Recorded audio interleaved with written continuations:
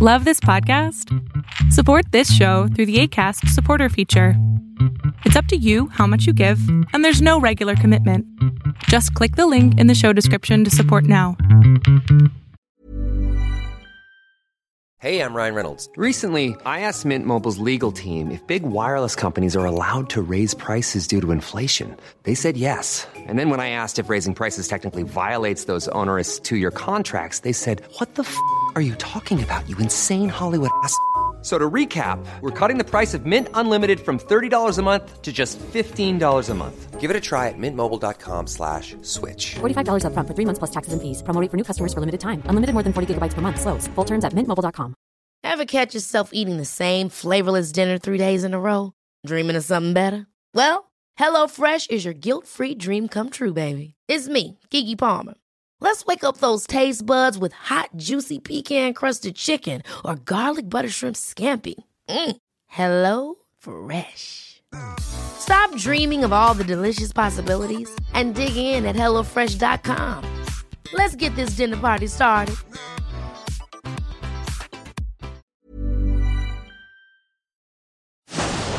Fiction, science fiction, horror, fantasy, crime, LGBT, thriller.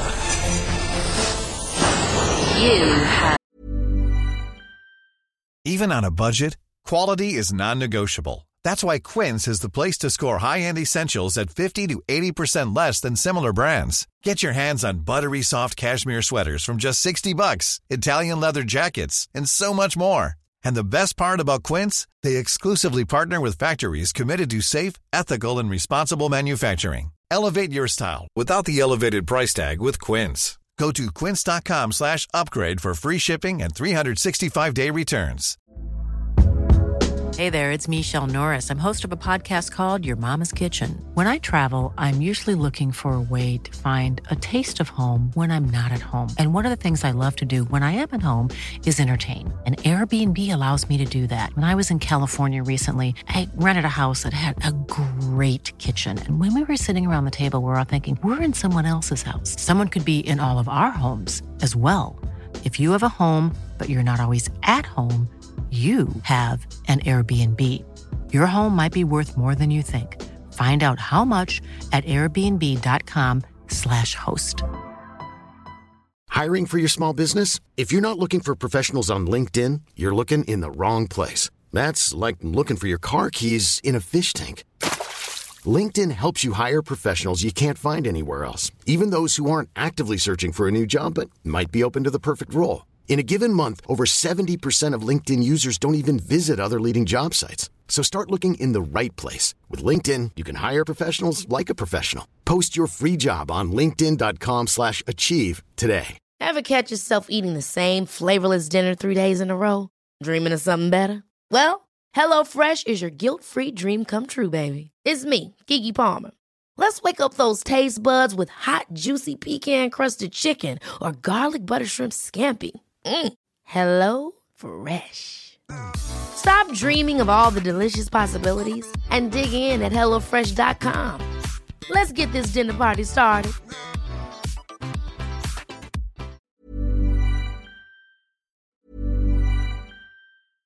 Imagine the softest sheets you've ever felt. Now imagine them getting even softer over time. That's what you'll feel with Boll & Branch's organic cotton sheets. In a recent customer survey, 96% replied that Boll & Branch sheets get softer with every wash. Start getting your best night's sleep in these sheets that get softer and softer for years to come. Try their sheets with a 30-night guarantee. Plus, get 15% off your first order at bollandbranch.com. Code BUTTERY. Exclusions apply. See site for details. Hi, I'm Daniel, founder of Pretty Litter. Did you know cats tend to hide symptoms of sickness and pain? I learned this the hard way after losing my cat, Gingy. So I created Pretty Litter, a health monitoring litter that helps detect early signs of illness by changing colors, saving you money and potentially your cat's life. Pretty Litter is veterinarian developed, and it's the easiest way to keep tabs on your fur baby's health right at home. Go to prettylitter.com and use code ACAST for 20% off your first order and a free cat toy. Terms and conditions apply. See site for details. Hey, it's Paige DeSorbo from Giggly Squad. High quality fashion without the price tag. Say hello to Quince.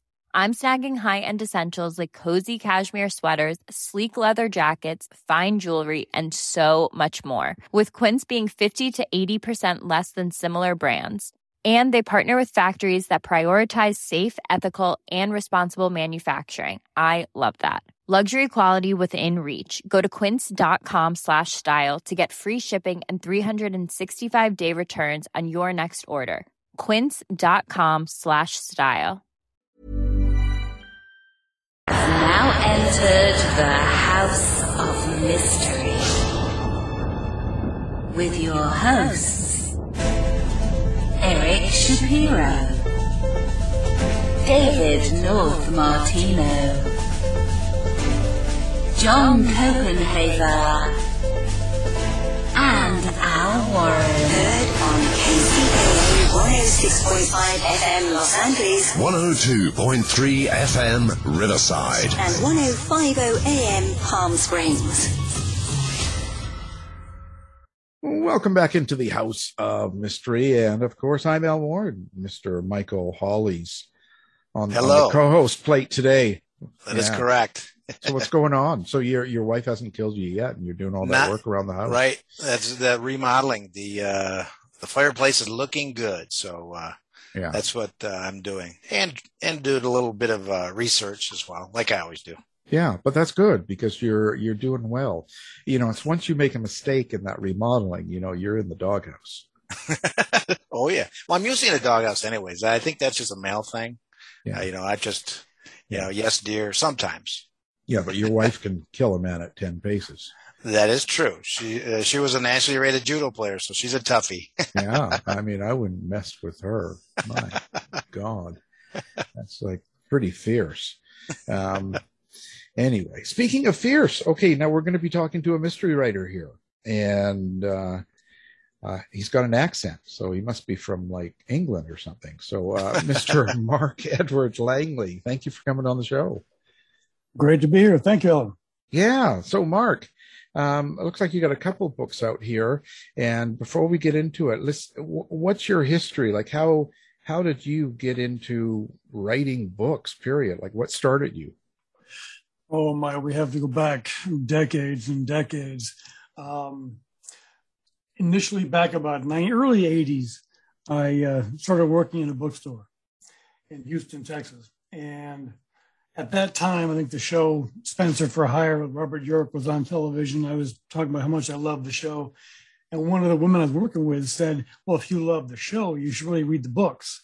So I started picking up the Parker novels and reading those, fell in love with those. Went from there to Mickey Spillane and John D. McDonald, and Tony Hillerman. So I think I started to get the bug all those years ago by reading those writers. And it's somehow stuck with me that I think I could do this, and I wanted to do this.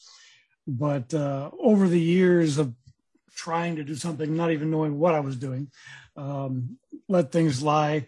And then pretty much, took it up again, in the mid to late 90s, and started making up characters. And I took a trip out to New Mexico, Arizona, through Montana, what I was going to do for the first book, dictating off into a Panasonic tape recorder, everything I saw, smelled, felt, whatever.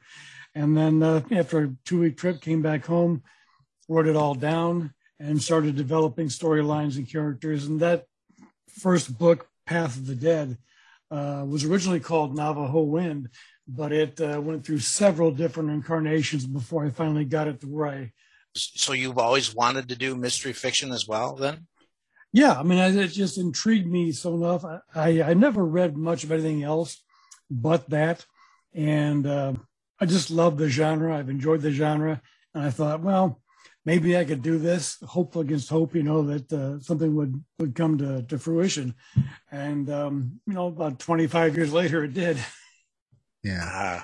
Robert Urich, yeah, he was I really liked him too. And he died pretty young of cancer, Yeah, he did. That was a very sad thing. Yeah. It was kind of a shock, actually. I was surprised. But I always say there's always something that makes you, as a writer, decide that you can publish a book. like usually there's some sort of an event, like you like a lot of this stuff and you start writing it, but what was it that gave you the courage, let's say, to go, well, I'm going to shop this out, I'm going to have it published, or I'm going to self-publish, or I'm going to let everybody in the world see my writing? Like what is it that gave you that push? I guess you might say I've always had the drive to do that. And going through the years, working on it. And it took a long time, I think, for me to actually find my voice in the writing.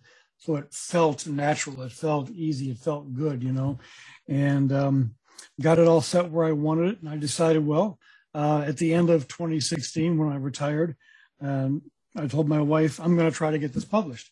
And I looked online and went through several different people on there. And I emailed, I think, 17 different agents and sample chapters and sent to them, and got the usual responses of, well, thank you very much, yada, yada, One agent actually called me from New York, and I talked to him for about a half hour or so.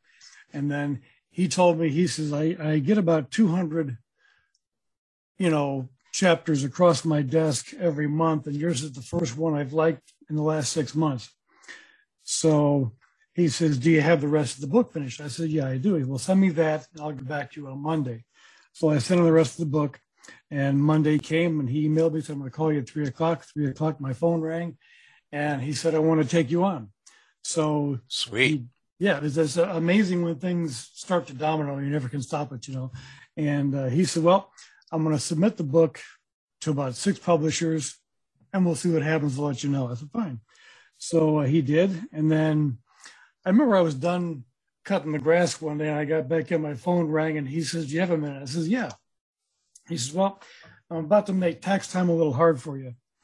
I'm like, okay, So he submitted it to 6, and then one decided, Blackstone Publishing, that they would publish it.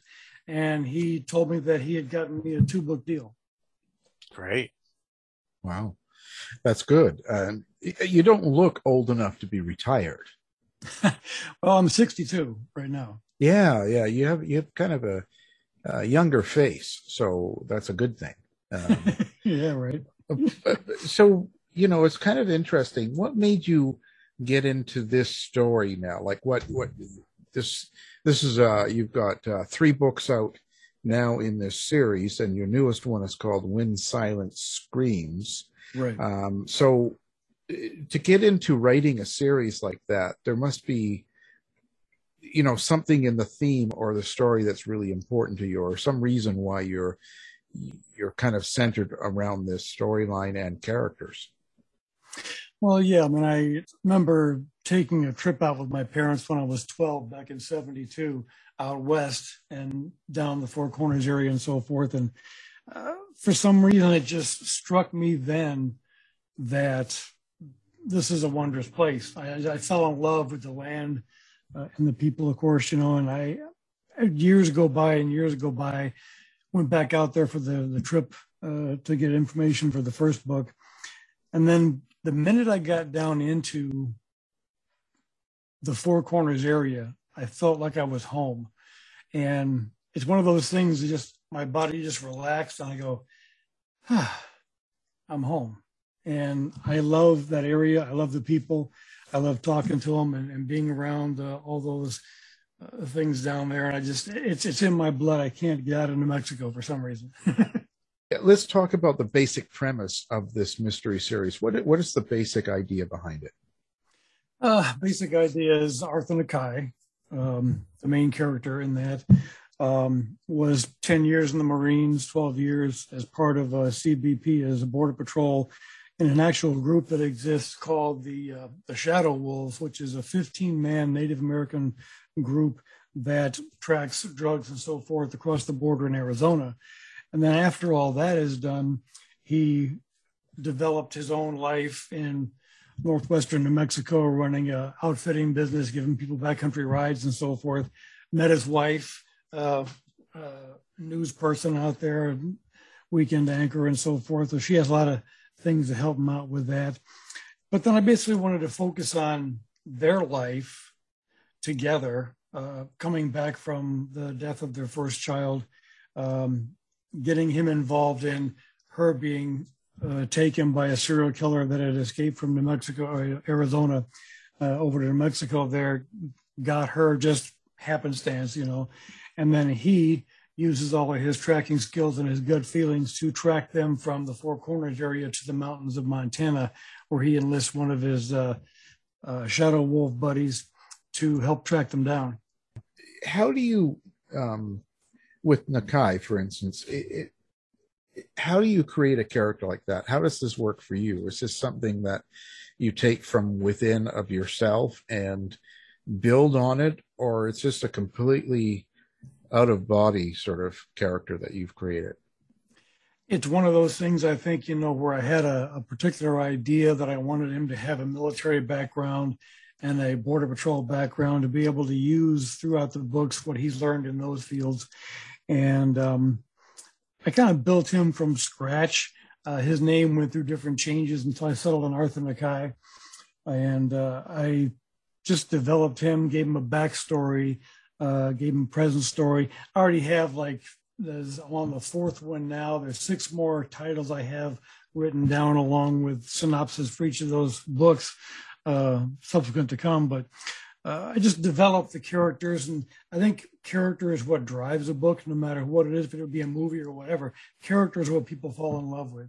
They love them, they hate them, whatever it may be. But I think I wanted to develop Arthur as a strong character. His wife is a strong person, and give them a world to live in with all the people that surround that, and just see what happens, because I do things backward. I've been told I develop a title first, I think of that, and then create a story around that title. So a lot of different things happen, but I wanted Arthur to be not really a part of me, but it's weird that when you're writing him, and any other character in my new book too, but as much as you think and plan and write out, synopses and chapter outlines and so forth, the characters inevitably will speak for themselves and take you in directions you didn't even think about. Yeah, and that's always a point I like to talk to people about.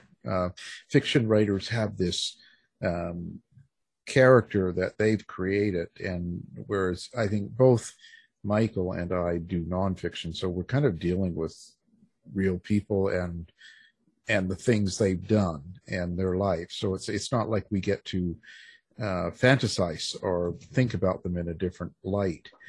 So when you experience your character like Nakai or any of your others, how do you experience them? Is this voices? Do you hear the voice of the character? Well, it's always crazy because we get people that say that they experience them like it's visual and they see it's like a movie playing, or they hear voices, or they hear all this sort of stuff. So how do you explain that? Exactly right. I mean, when I'm sitting here writing either dialogue or whatever it may be, I see it in my head. I'm like watching a movie in my head, and my things are typing down what I see and what I hear. They have voices of their own. Now they're 3 books in, they develop their own persona, we'll say, but if I have things written down as to what I want to do, they will think, no, I don't think I want to do that. I should be doing this, and things just pop up and I change things, but I know where I'm going.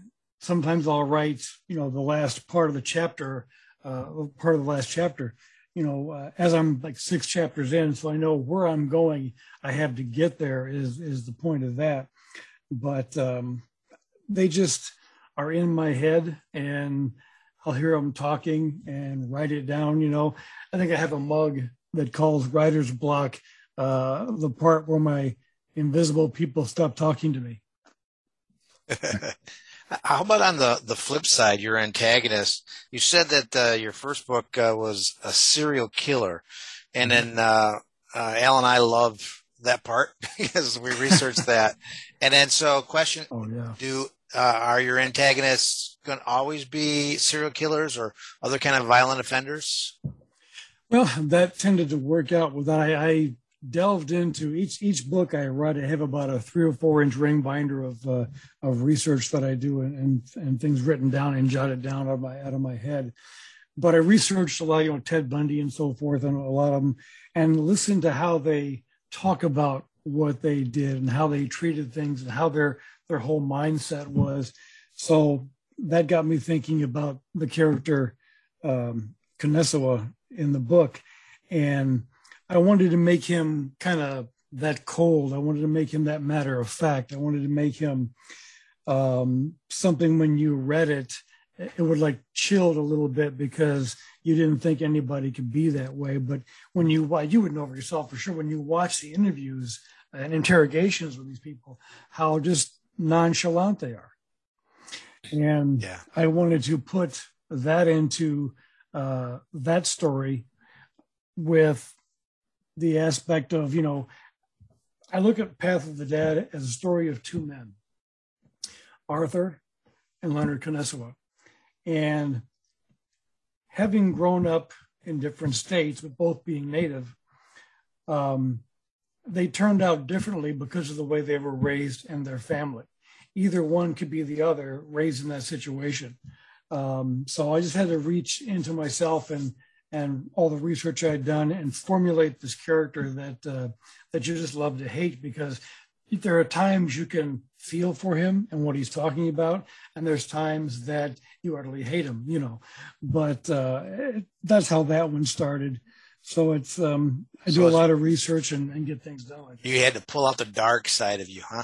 And then bring that out. Definitely, yeah. Because there were watching all the interviews and reading things about the serial killers themselves. It's just like it's just amazing how they are and can think. And I wanted to get that across, in this character. But it was a pretty dark place there for a while, trying to be him. Because it's not, when you're writing fiction, you have to be every character you have in the book. So you're constantly changing and changing back and thinking different things, sometimes at the same time when they're holding conversation or whatever. So I had to be Arthur's wife. I had to be the serial killer. I had to be so many different people in that.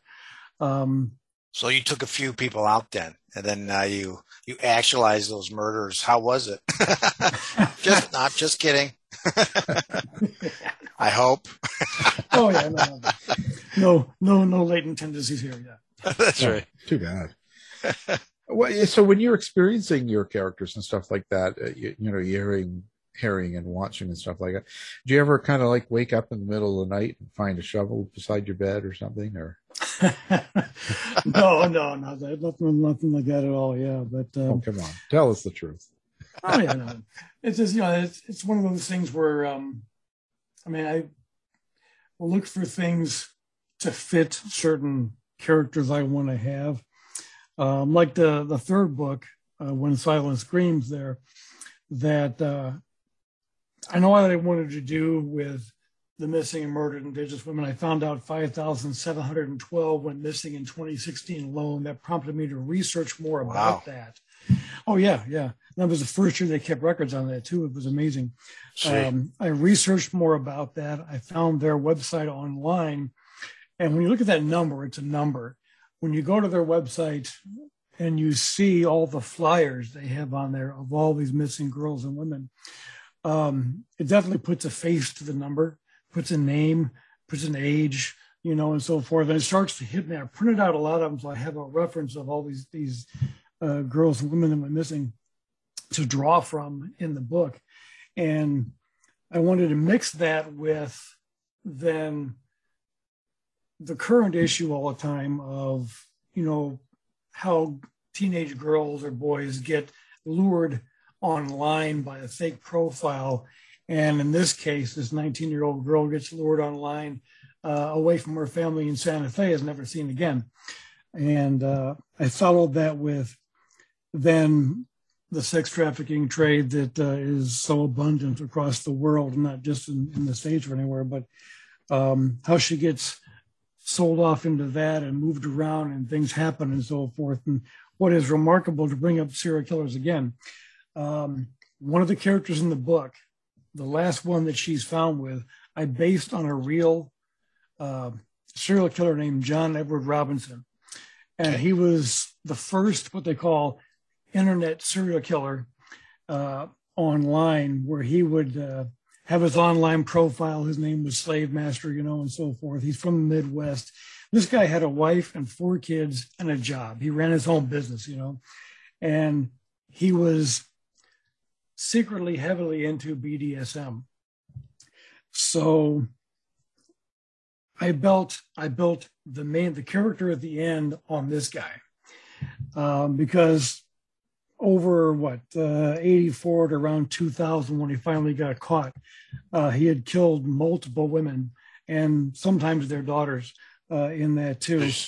It is, he, a 42-year-old woman, 15-year-old daughter, did them both, he ended up, when they finally caught him, he would go online, pitch things online, find women that were into the same kind of thing, and then meet them at a bar somewhere or whatever, get them back to a motel room, do what they had to do, and then kill them. And what he ended up doing was sticking their bodies in 55-gallon drums and putting them on his property, hiding them under the ground, in garages. He even had a bunch of them in storage units that he purchased when they found all the rest of them there. But it's just amazing. They live among us and we don't know it. It could be anybody at your church or whoever else in the world, somebody you think is great or whatever, but they have this side you don't know about. So I built the last character in the book that had April Minigoats as this kind of guy here. And then Arthur would have to try to weave his way through finding the first person who actually had the online profile that took her, and then follow her path after that to end up where he ends up in the books with this guy. And it's, like you say, it is a dark area to get into. Not every book will be about that kind of a thing, but I felt it was necessary for the basis of the story. And it's won a couple of awards so far. It's up for the Silver Falchion Award at Killer Nashville on the 20th here, so hopefully I might be able to snag that one, but right. People either read it and you're maybe disgusted by it or whatever, but it's the truth. It's truth wrapped in fiction, because people need to know that this exists. And I wanted to do it in a format where it was a great story. You felt for the characters. You wanted the girl to fight for herself and survive. You wanted Arthur to come along and find her at some point, and the whole trip through the entire book. I hope I did that, and I hope people enjoy it, and a lot of people do so far. Yeah, and I guess in a sense, the good thing is that you can take some truth and have a better ending, or a more palatable ending than like what we write here. We can't do that. It is what it is.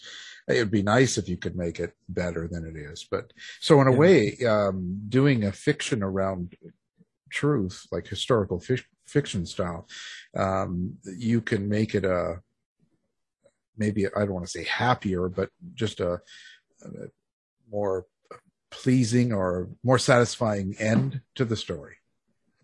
Yeah, I think so too. I mean, it steadily builds tension throughout the entire book, which is good. If everything leads to something else, leads to something else, and so on, But I think my second book was Death Waits in the Dark, and that dealt with drilling and fracking on native lands and so forth, and were the first love of Arthur. Her two sons end up getting murdered, and she wants him to find out the who and the why, and that takes him on a whole different route through all that as well. So a lot of Native people that I talk to love the fact that I am talking about things that they're affected with on a daily basis, and I'm glad to have their support, and a lot of them have helped me out with certain things about history and so forth, and clans and that kind of thing. But I look to them for, if I don't know anything, I will ask them, and they will get back to me with answers which I can use, which is good, because I love their input. Yeah, it's important to have their interaction, then, the support, and have them especially during the research parts. Oh yeah, for sure. Yeah, and you know Michael's online name is Slave Master. Shh, Al, don't tell anybody. You're not supposed to tell anybody. Just so you know, everybody, just type in Slave Master and he's there. You know, lately it's called Silver Slave Master because he's Silver Fox Slave Master. Silver Fox Slave Master. Yeah, he's moving up in the world. Well, that's right. I have to say that. Okay, so it seems like you talk about fracking and missing natives and stuff like that. When you're kind of going into these areas, you're kind of dealing with the real subjects of what's going on in our world. Is this sort of a subtext or maybe something you want readers to get from the books? Besides the entertainment value, besides the mystery and all that, when that's all going on and it's a good story and they're entertained, do you have kind of some point you hope readers take away? Well, I look at writing the books like I don't put my aspect of what I think in there. I show several different points of view and let the reader decide what they want to decide. But I do want to hopefully raise awareness on a lot of things and get people to look at something in a different point of view. I like to say that America is not just black and white. It's so many different variations that are out there. And I want the people to relate to Arthur and his wife as a couple, not just Native American or whatever, but I want them to relate to the couple, the struggles they have. And that's one of the constant little threads that run through all the books is their life together and the ups and downs that everybody has within their marriage and so forth, along with that, so they can feel and relate to them as people. So I think that, when they sit down and read a book, everybody who's read the books so far has fallen in love with those characters. My wife actually loves the character of the sheriff, Jake Villigodi, in there, but she likes him, but she wants to marry him, as a matter of fact, too. You'll have to do me in first. Yeah. Well, that's easy. that's book 4. Well, how about that book 4? What's is it? It's the same protagonist. Your book 4. You have a book 4. You said, right? Right, I'm working on that right now. I'm about 8 chapters into that, and that one is going to be centering around methamphetamine use on the reservations that Arthur has to find out where it's coming from, how to deal with it, based on a thought I had that Arthur and his wife are driving home from visiting her father in Kayenta, Arizona, and in the headlight beams, as they're talking, they see this person kind of stumbling side to side and then falls over in the road. And due to the distances and lack of, you can't call an ambulance, have it be there in 5 minutes. It's like maybe a half hour or more away. They throw him in the back of Arthur's truck, run him to the hospital, and find out that he's overdosed on meth and so forth. And he's been jittering and all the things that is entailed with that. I had to talk to a couple of doctors about treatment in the hospital to find out what the course of procedure would be to make it accurate. But that's going to be involving that. And I'm not really sure where I'm heading with that. I have a end written that may get there, it may not be a different ending when I get there. But I'm trying to get right now a lot of files. I submitted a FOIA request with the FBI on certain things because I have 3 people I want to look at and base things on what happened with that. And that's one thing, too, that I do. The files that I do have, I use as basis for some of the storylines. Like I got for the medical examiner in my book series, I got like 100 pages of autopsy reports from UNM about the medical examiner out there to see procedure and how they do things and what's done with that. I'm trying to request the new files for thing. The new book, the new series, first book is called Bloodlines. And I looked around for something that hadn't been done just yet. I didn't want it to be, a sheriff in Wyoming or a national park guy or whatever, I wanted something to be different. And I stumbled across a job that I researched and nobody had written about yet. So I got in touch with the deputy director of that organization and talked with him for a long time. He answered all my questions.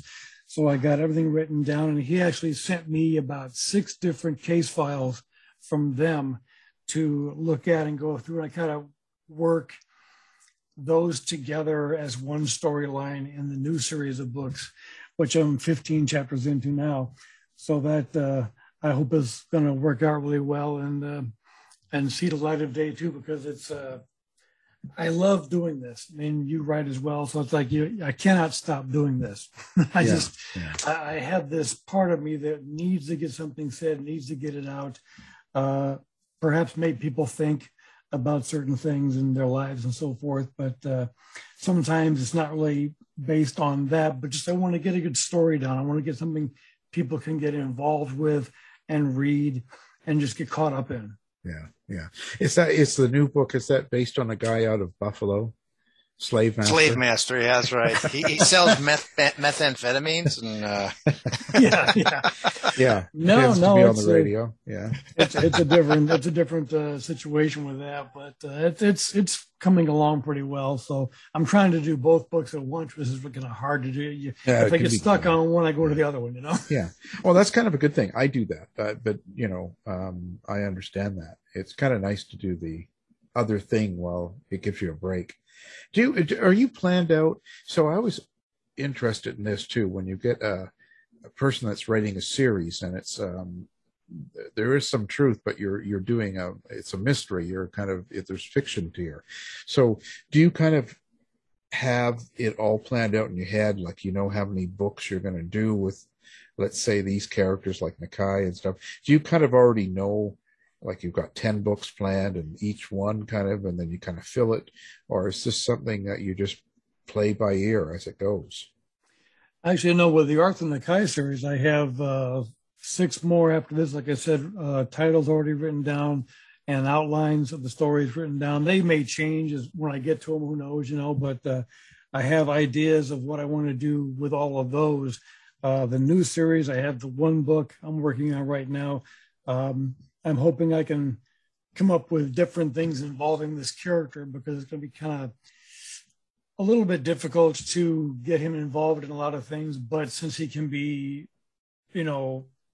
cross-certified with the state police and so forth, there's more leeway to develop characters and storylines with that, because he can work that way as well. So I'm hoping it can be good, but, we'll see how that goes. And I love it so far. My wife has been reading all my work before I send it in, and she has read this and she just cannot believe it. That's sweet. Yeah. Well, that's always, I find that interesting. How long does it take you to put together one of these books? With research, probably about 3 or 4 months of research, and then probably a good 6 months or so of sitting down and writing. This one's taking a little bit longer right now with that, but I had a good 6 months of day-to-day writing to get something done after I get it all lined out and outlined. Yeah. How do you keep track of all your characters? Like, over so many books and so many things and going on, like, and to make sure you don't miss something that subtle, that a character does in one book, and then many books later, they're sort of something different, right? Like, how do you do that? Or do you just have a good memory? Well, I have had to, while I was doing the 3rd book there, I've had to go back to the first 2 books and kind of pick up where I saw things and oh, yes, right, that's right. Yeah, it's hard to keep a lot of things in line when you're constantly writing things down. Thank God for the note section of my phone, because I have like 500 and some odd notes in there of just things that pop into my head to write down. Otherwise, I will forget them and they'll never see the light of day. So where do you see yourself in 10 years? What's going to happen to Mark in 10 years? Are you going to be like doing TV series and tons of books and signing autographs? Like, where do you see yourself?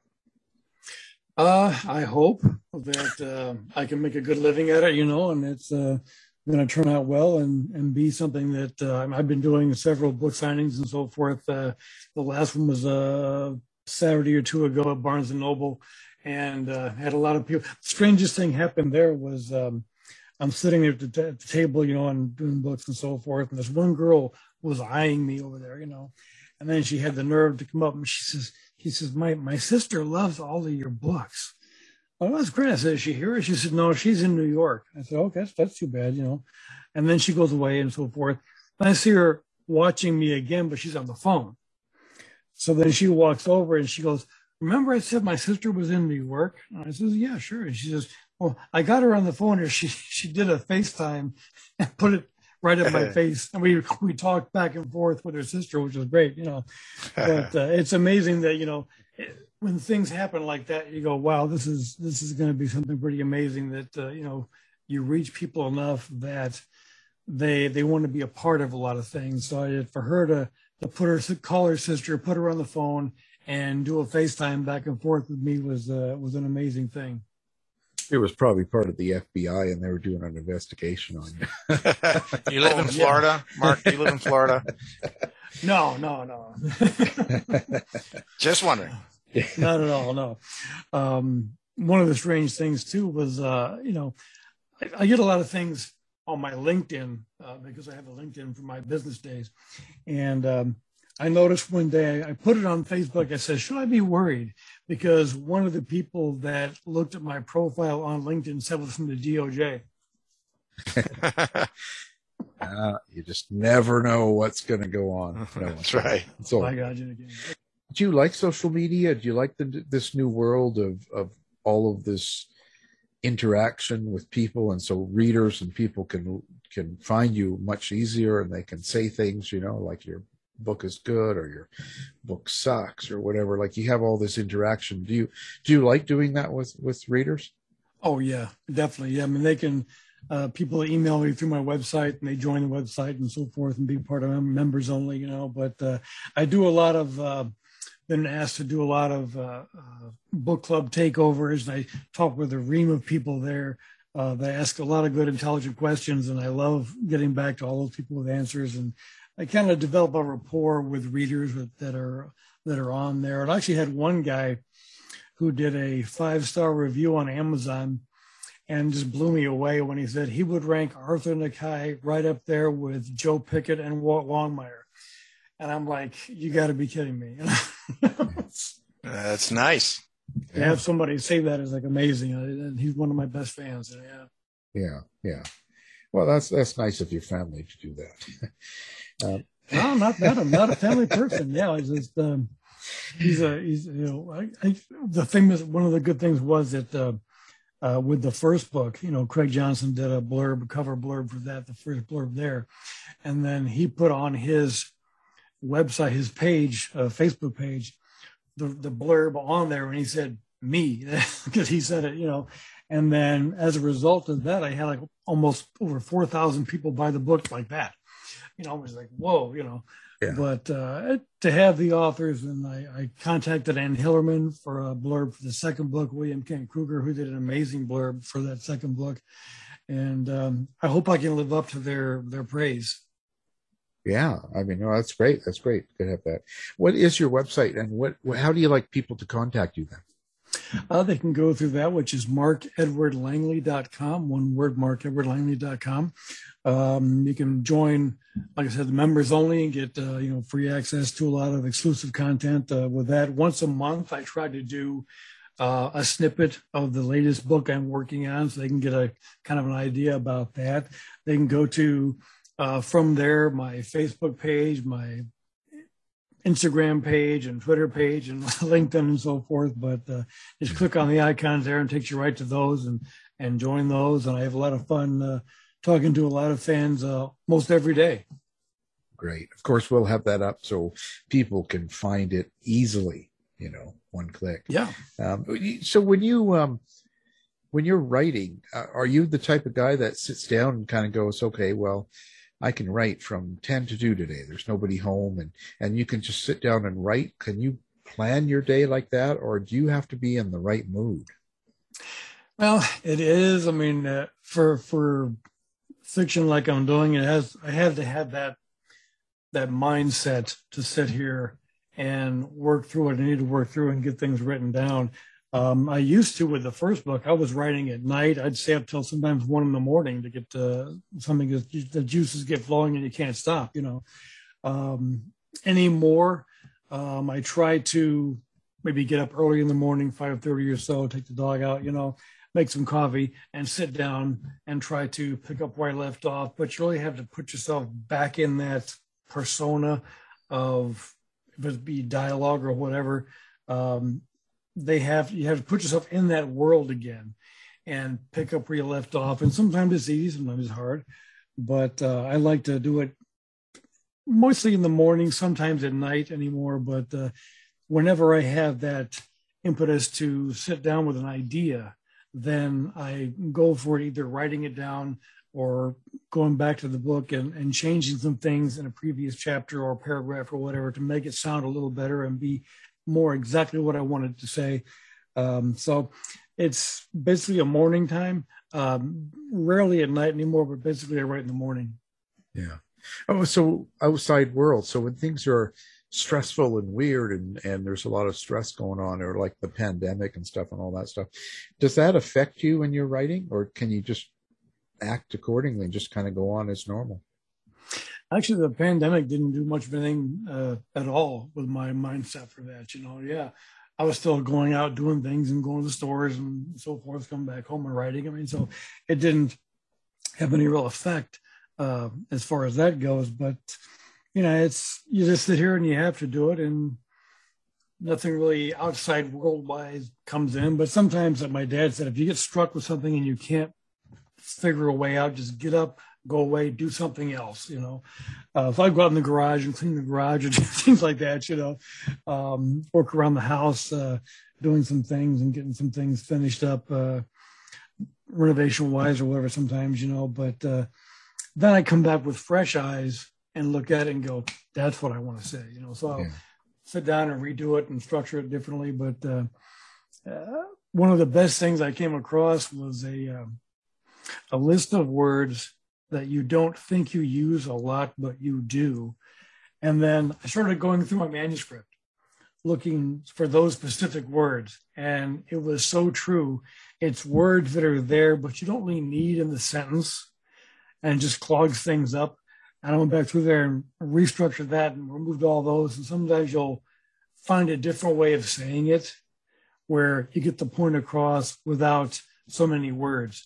So it worked out great for that. But I'm always learning, whether it be reading online or Writer's Digest or somewhere, but just to sit there and do it. I'll be funny. I'll be reading like Ann Hillerman's book or somebody's book and thinking to myself, I wouldn't have said it that way. But you change things, but, and then I read my own book too. Sometimes I'll go back through one of them and I'll go, well, I could have said this better. But it's too late at that point. So is there a time where you finally just commit and say, I can't look at it anymore, and then you submit it? Or is it one of those things where you kind of go back and forth, and you then almost ruin it if you go too hard? Oh, man, I'll tell you, because there are times when I will write a chapter and go through a next one and then go back 2 chapters and read through it again.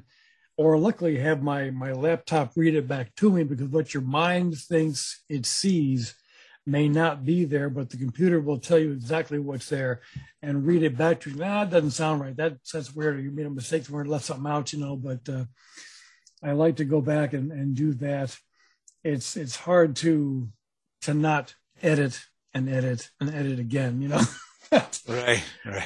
It comes to a point when you go, I think I'm done now. I need to stop, do this, or I'll go on forever, get it off to an editor, and then submit it. Where I made a lot of corrections when I did one of my books on audio. And when you read it aloud, you realize, oh my gosh, I need 2 editors. Silver Fox is getting old. That's right.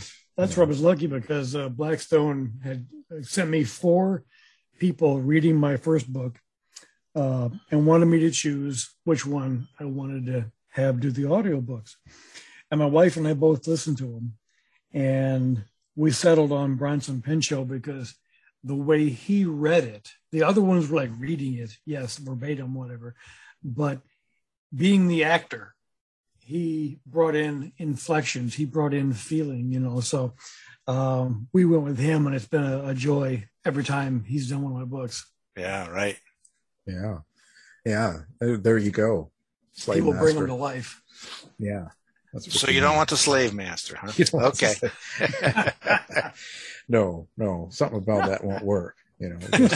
Stay away from that. That's right. It's crazy. Especially his website. He's got methamphetamine all over it.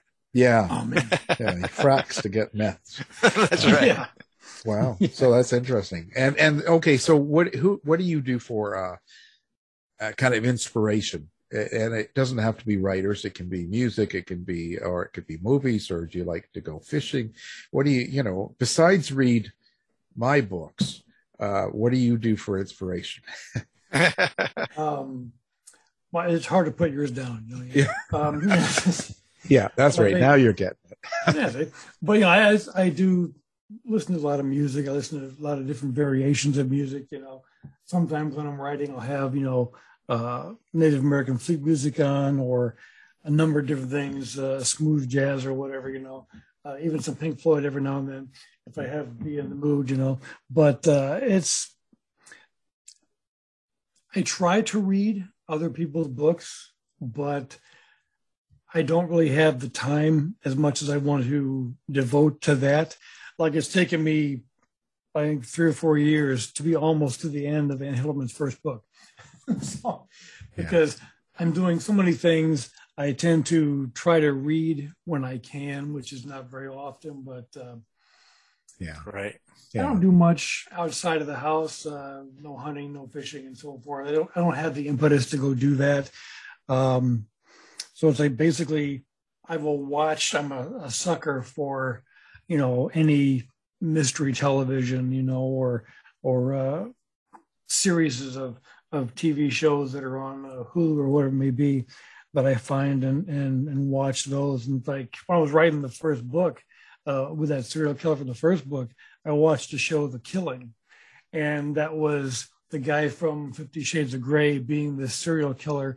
And I was watching the show going, this is exactly what I read about and saw that these guys do. He had it down to a T, the way he acted in that series. But, I found myself watching a lot of either true fiction stuff sometimes, or a lot of Harlan Corbin's books. And it's one of those things that I kind of relax when I watch somebody else's work and try to figure out who did it and what's going on. Have you ever watched true crime and then like that to get an idea of, let's say, maybe they're interviewing a real serial killer just to see how his mindset works? I did for the first book, because I wanted to get that feeling of what it's like to be inside that head. And I think I did sometimes with that, because some people go, this is pretty dark.